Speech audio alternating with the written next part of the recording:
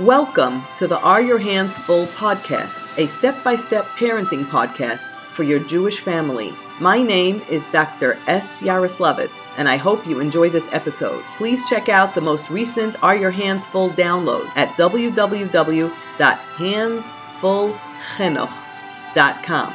That's HANDSFULLCHINUCH.com.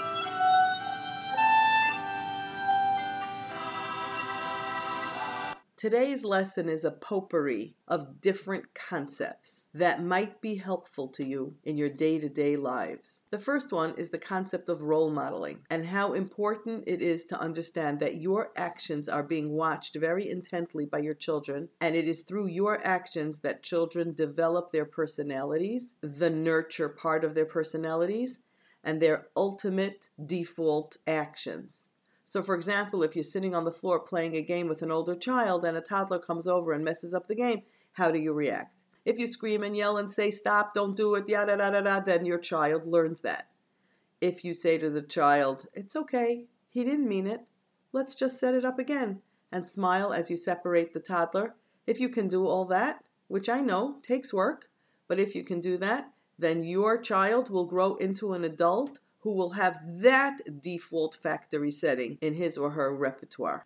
Through you, children learn frustration tolerance. Here's another concept, and this one I didn't even write. The Gemara in Baba Metzia says, Daf Nun Ches Amud Beis, that shaming someone in public is the equivalent of killing him. Shaming a child is no exception. Think of all the times when you shame one of your children in front of all your other children, or in front of your parents, or in front of his or her friends. Think of all those times that happen and think back to this Gemara and what it says. Pay attention. Watch yourself. Ignore negative behavior and separate without comment are all strategies that protect you from being mevayish your children barabim. Here's another concept. This is a common thought. Look, I can't cope. Hashem sent me these children.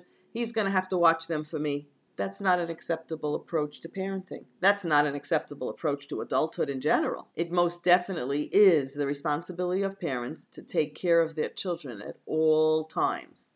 Parents must remain dedicated and focused on ensuring that they are not neglecting their children's safety during the times when they are carefully aligning pajamas into drawers and talking on the phone, or coping with other perceived or real household responsibilities. It's really important to know my parenting comes first. After 120 years, no one is going to write on a woman's matzeva that there were doilies on her linen closet shelves, or that you could lick off her toilets, or that for every Shabbos she made a tricolor, 3-layer, who knows what kind of, I don't know what creation. If she wasn't there for her children in order to accomplish these tasks.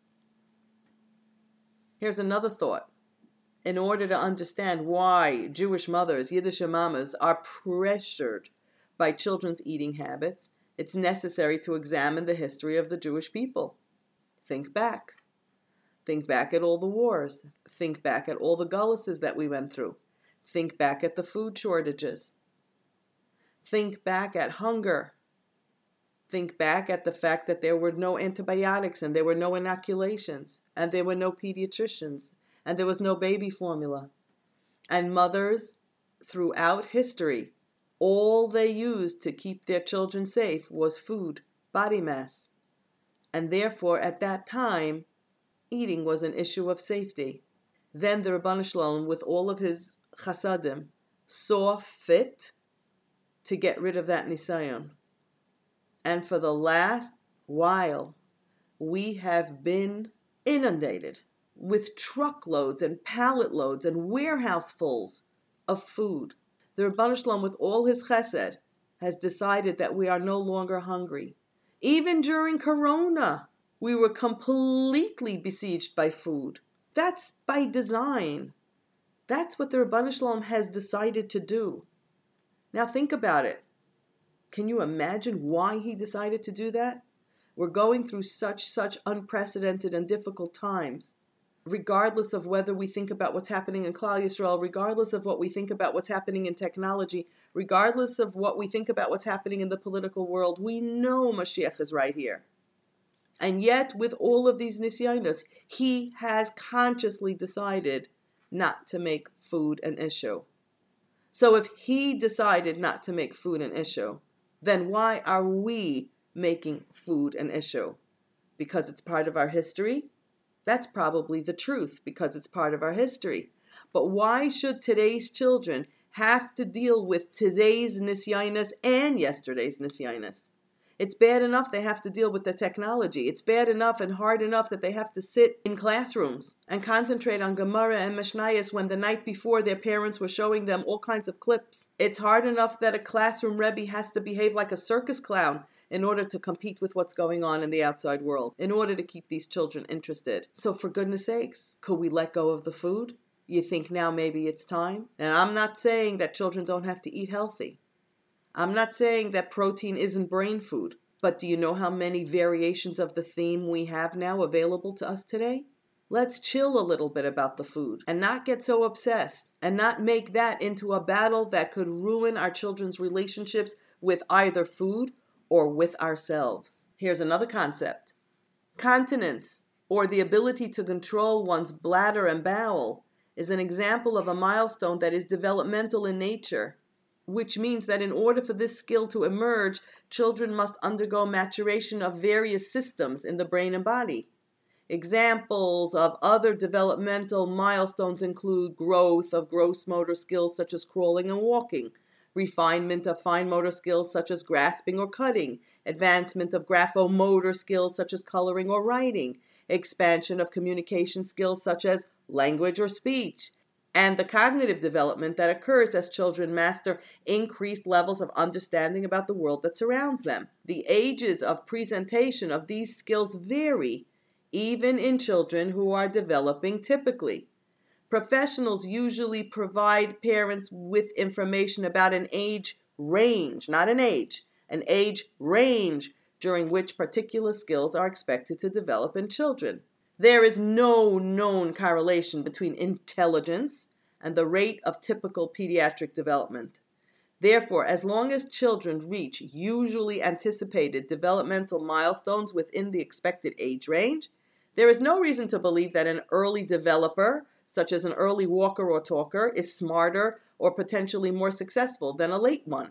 Unfortunately, parents often exert undue negative pressure on their children to develop faster than their creator, the Ribono Shel Olam, programmed for them. The developmental area of toilet training is particularly vulnerable in that it sparks extra sensitivity on the part of parents, and unwise implementation can potentially cause long-term emotional damage. To avoid negative toilet training outcomes, parents should be carefully educated regarding the importance of reinforcement and praise during this process. Most parents understand that children's brains are not found in their bladders, nor are their hearts located in their bowels. Yet, sadly, children who experience difficulty during the training process are often considered intellectually inferior or just plain lazy or bad by their own parents, who should really be their best advocates. Parents should make a concerted effort to transform this often challenging process of toilet training into a rewarding experience so that children can traverse this stage with their self-esteem and emotional health intact. Thanks for listening to my podcast. My name is Dr. S. Yaroslavitz, and I am the director of Hands Full, which is committed to the provision of community education in the area of behavior management and cognitive development of children.